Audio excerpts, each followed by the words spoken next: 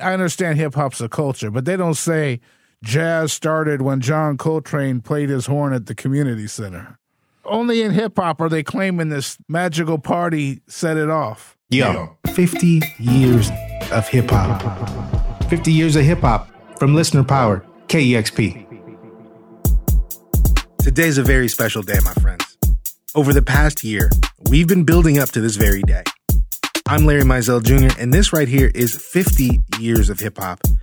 We all know the special occasion that helped us mark 50 years.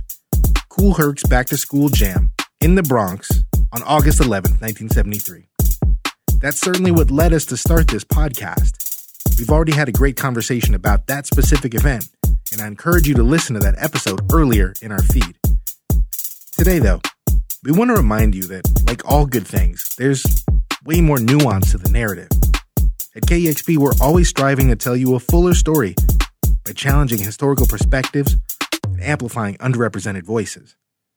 So for starters, when it comes to the origins of hip-hop, there was so much more going on in New York that led to the start of the hip-hop movement. And that's why, for this very important episode, we're turning the mic to KEXP's very own DJ Supreme LaRock. Check 1 2, microphone check 1 2. A true OG. He was a kid growing up in New York in 1973. And he's joined by a legendary DJ who was actively involved in the scene at that time, the renowned DJ Hollywood. Hello, hello. Together, those two are going to guide us through other DJs who were innovating and who were on the mic and in other boroughs where the parties were hot, and why the DJ remains to this day an essential part of the music, and so much more. So what about 73? What were you doing in 73? I started working in 71. Right. And after I was 73, I was still doing the same thing. I was just moving from spot to spot. The after-hour life wasn't a long life. Police come in and raid the joint. That's it. You know what I mean? Right. Over with. Yeah. I mean, some spots could take 2 or 3 hits, but if you keep getting a hit, you got to get that up. Right. I was playing in my first bar called A Bunch of Grapes. It was on the east side. So, like I said, hip-hop wasn't even a thing at the time. You know what I mean? It was just my style of play. And I used to crack that spot. Crack that spot. And people was like, yo, you heard that shit that nigga was playing, blah, blah, blah, blah, blah, blah. You know, my little reputation just started to grow. A girl that came and heard me, she said, I work in a club in the Bronx called 371, and you need to come up there. I said, man, I don't know, you know. So I went up there. These was like some country dudes that, invested their money in a spot. You know what I'm saying? One was a brick mason, the other one was a carpenter. All of them had that skill. So they built the club like that. You know what I mean? I pulled up on this joint. Like I said, these were like country dudes, so they wasn't into what I'm doing. You understand what I'm saying? But I broke it down, and they wouldn't even let me touch the turntable. So they put a record on, and I just grabbed the mic, and I just started doing my thing. You know what I mean? And they was impressed with that shit. You know what I mean? But I left. I never even tried to go back there. I just, did my little thing and let it be what it is for what it was worth. And then I'm moving on. You know what I mean? They sent for me. Yo, we need that. We need that guy back. Now they want me I could touch the turntables. I could do whatever I do. You know what I'm saying? Right. And I could take the music in the direction I want to take it in. And I ain't got nobody to deal with it not being. You know what I mean? I started working there. I come in at 10. They used to close at 4 in the morning. They had to not let nobody else in by 12 o'clock until some people came out, and it went on from there. My reputation just really started to blow up because at that time I was like the only person doing that particular style. Right. And I'm in the Bronx where all these creators of whatever, they wasn't doing none of this shit I'm doing. I was killing it. Ooh. Lord have mercy. And then the battle days came when niggas was battling each other. And I was just blowing niggas away because I wasn't battling.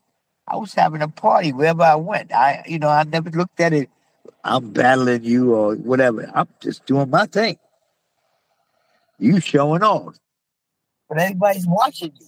When I'm on, everybody's rocking. Right. Eddie Cheever, Reggie Wells, Michael P., Richard Hott, Junebug, all of those cats, they were working at Charles Gallery. And I had Junebug, he was from in the Bronx where I'm at.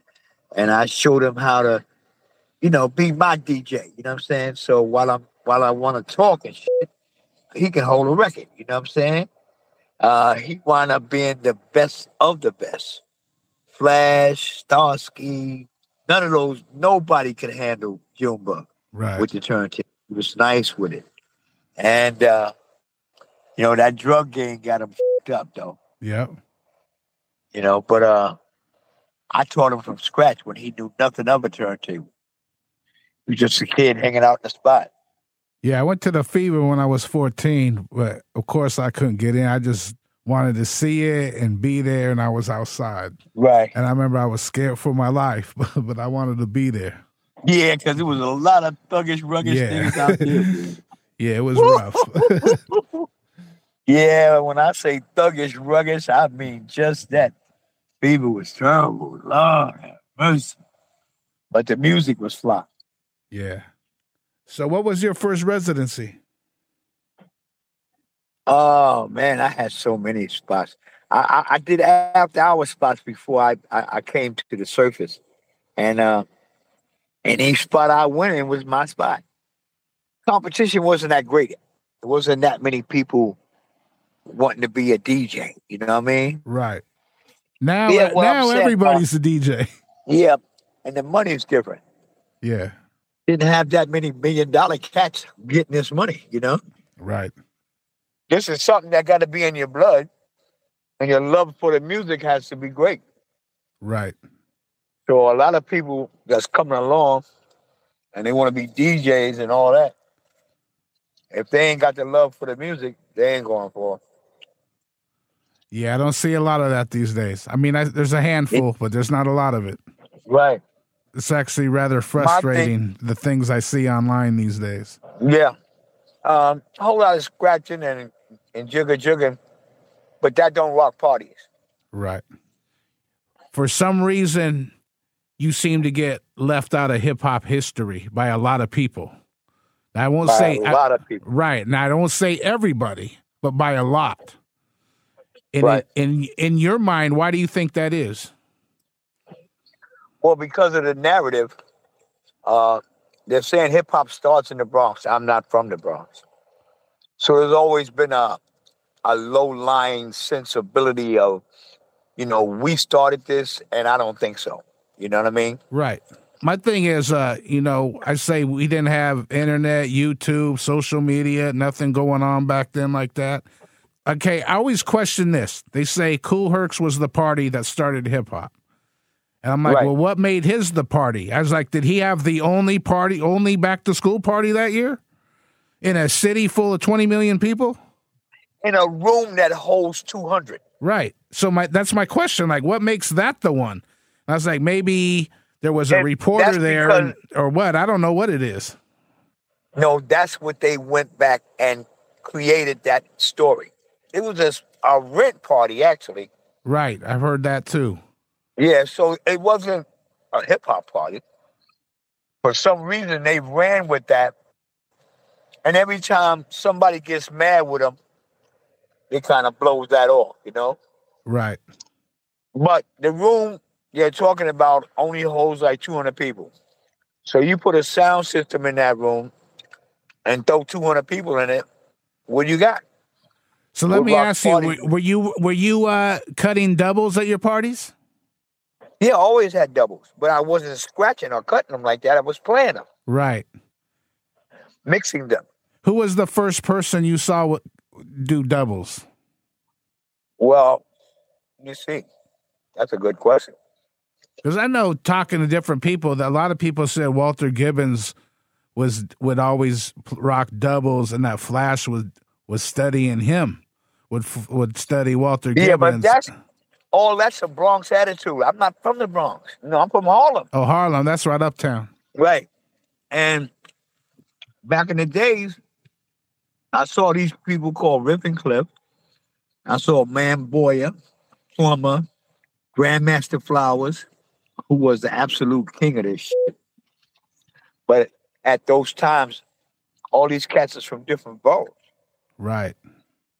That's why I'm so confused when they say Bronx started hip hop.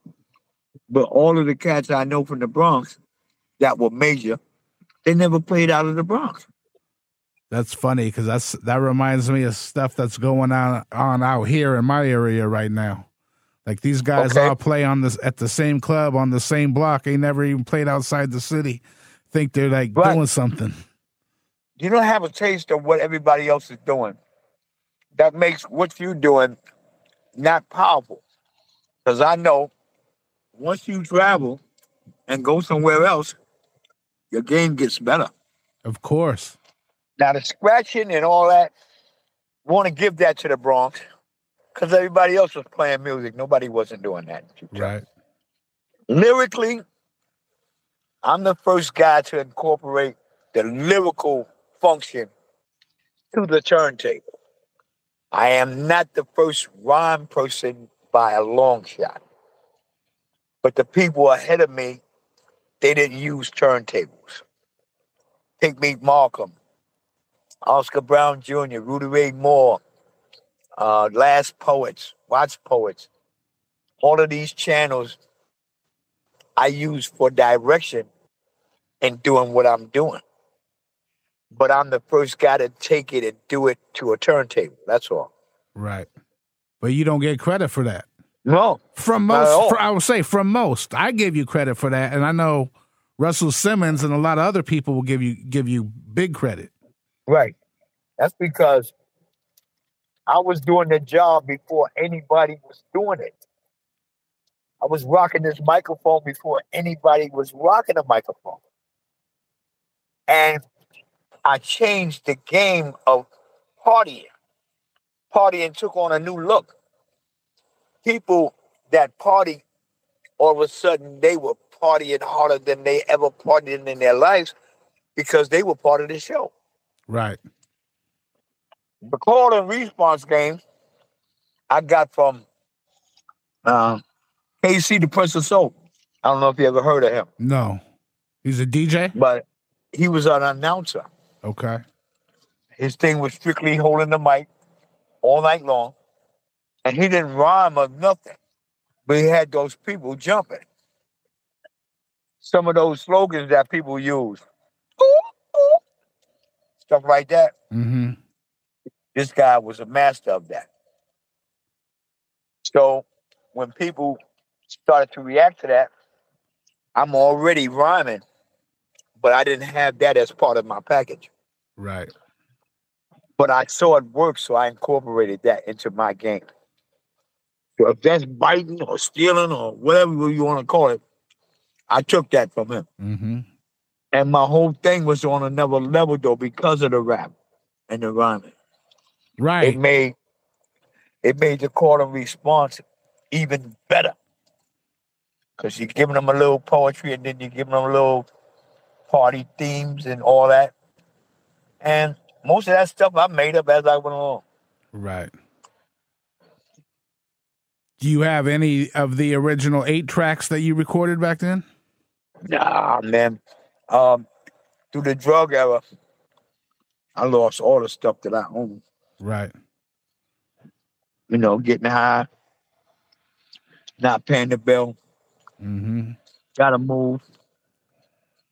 I got nowhere to put the stuff, so I just left it. Right.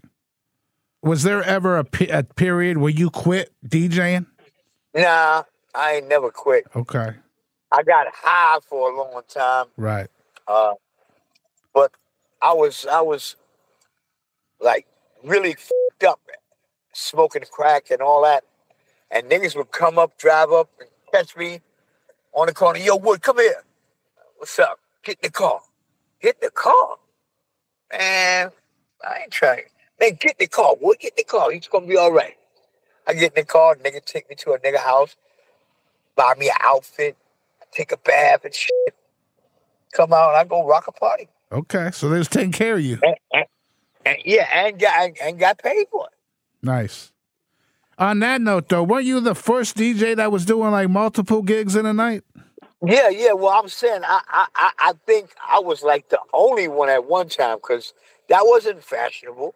You know what I'm saying? But money was a little bit more freer. You know what I'm saying? Cats that had money could do what they want to do. You know what I mean? Mm-hmm. With that market open like that, I could do major spots, not just lounges, major spots, 500 and better. I could do 2 or 3 of them in a night. Right. And I was getting good money for what I was doing. I never talk about money because I ain't paid the taxes on that shit. But you know, a nigga was hurting them pockets. Woo! Yes, sir. You know what I'm saying? And my popularity at that time was crazy. Oh man, I could have ran for president probably one, you know? Yeah, so I've always said, like you said earlier, there was 5 boroughs, and I find it hard to believe that one party in the Bronx was the only thing happening, and nobody in any other borough was doing anything. I just don't think it was documented. Well, it wasn't called hip hop. It was just partying, right? That's right. And then me and my man was talking the other day. I mean, I understand hip hop's a culture, but they don't say jazz started when John Coltrane played his horn at the community center. There's no, you know what I'm saying? Exactly.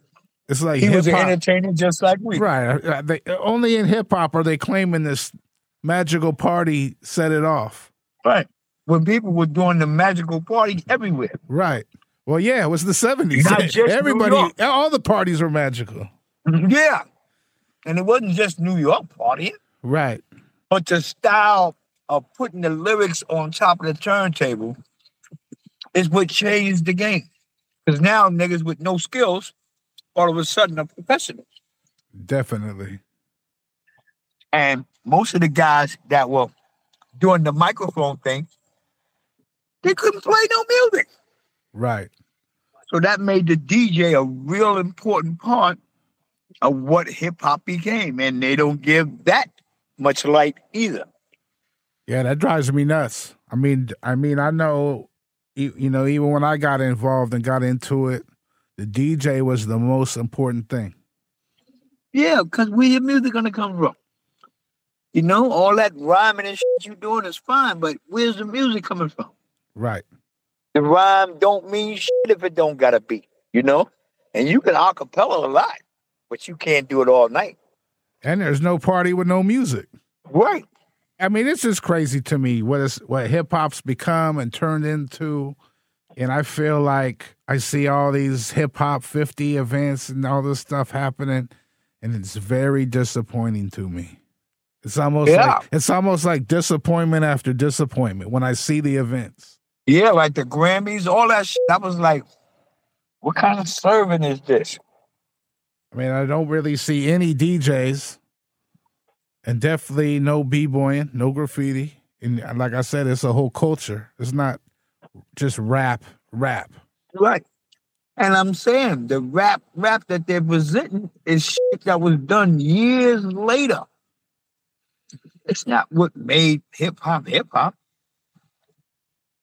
I don't know, man. At 68, I'm doing my best to adjust to what hip hop is. The new style is really throwing me out the window because I don't get it.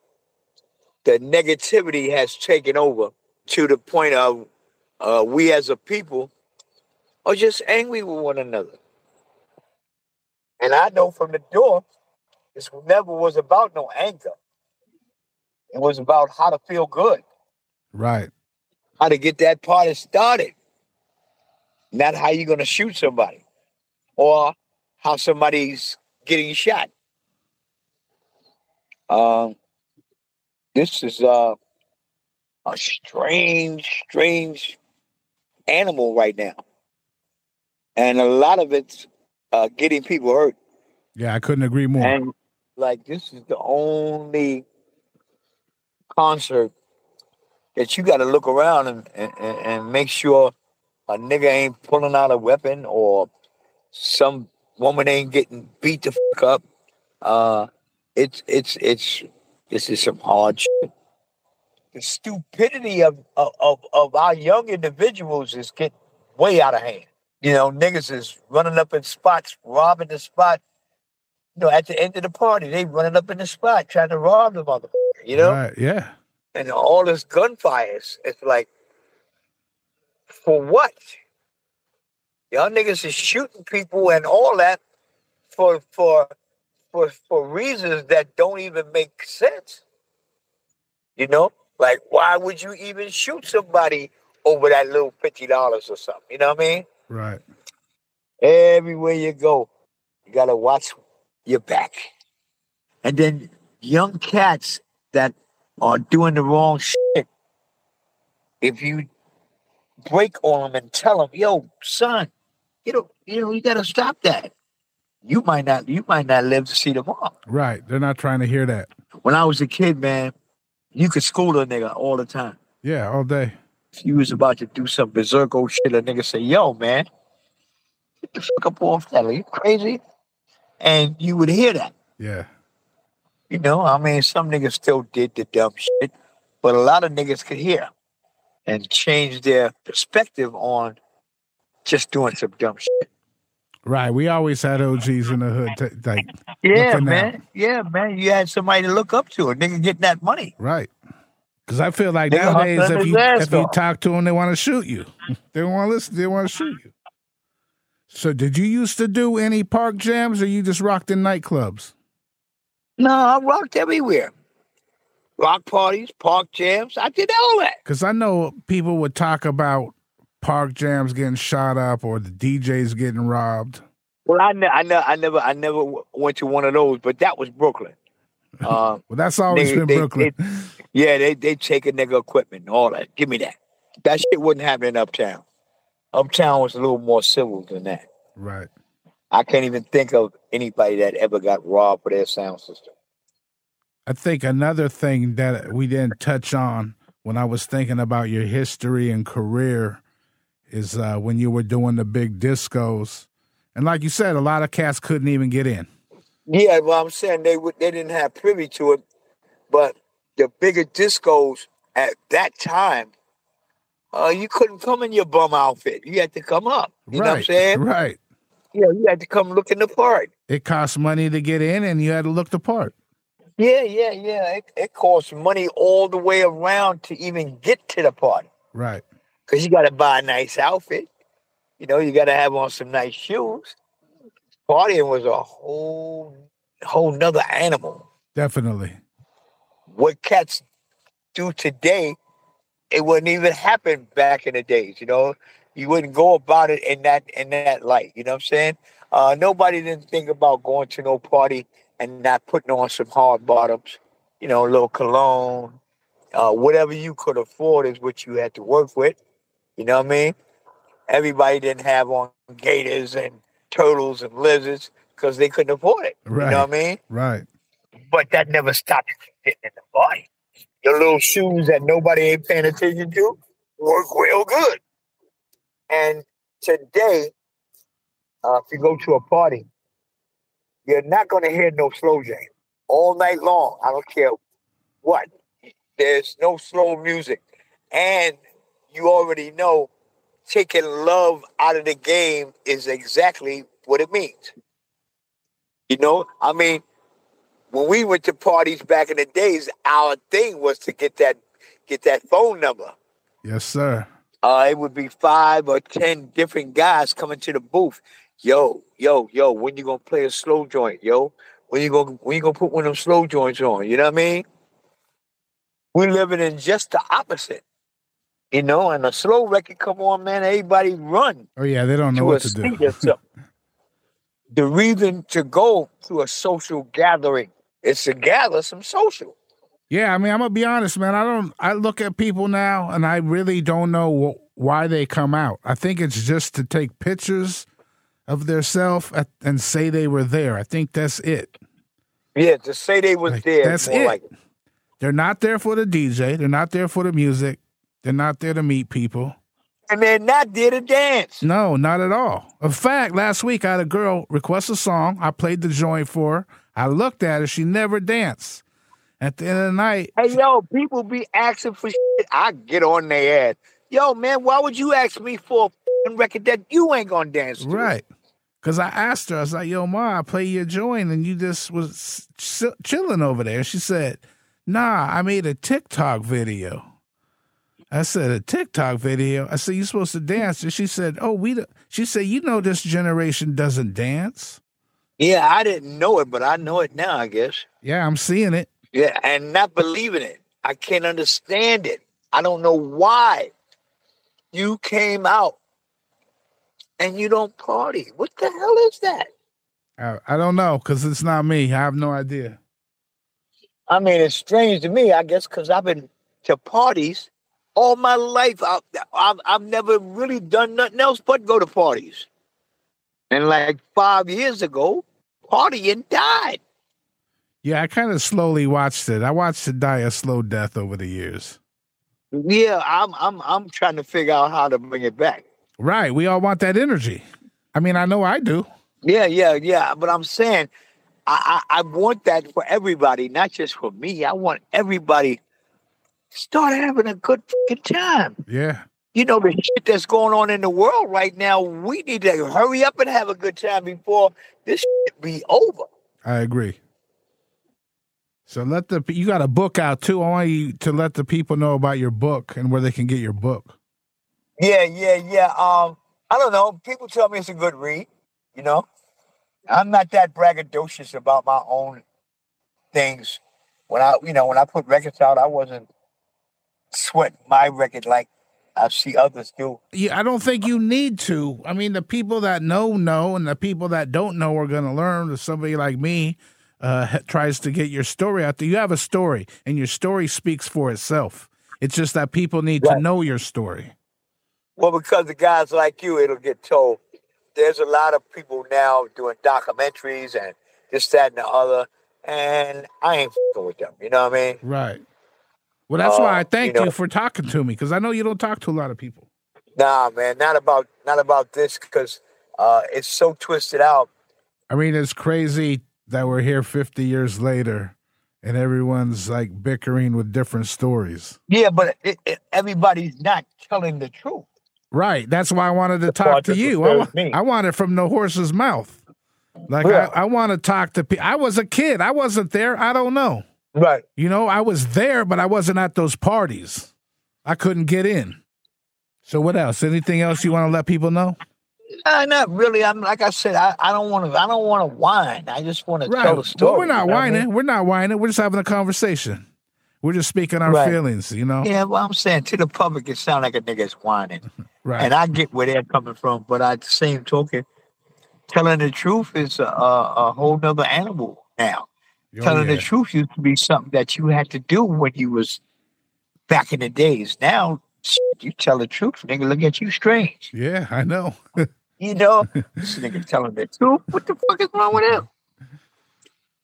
I don't want to sound like the town crier. You know what I mean? Right. Because I'm speaking on shit that's really distasteful about what we're doing. And people say, "Oh, that nigga just whining." You know what I mean? Call it what you like, you know. But y'all guys have really disrespected the game, and most of y'all think that's cool. I don't get it. And I feel the same way. I feel like if I speak on something, I feel like I'm always speaking actual facts, but I sound like a grumpy old man, and I sound bitter. Yeah, like I'm bitter with the whole world, I guess. Right. You know what I'm saying? And it's not like that. I'm not that bitter about anything. I just feel it's wrong. You know, a whole lot of this I feel it's wrong, and I feel I care about it. I feel my problem is that I care about it too much. Yeah, but it's a whole lot of hocus pocus in this game, and that's the shit that kills me. you know? Right.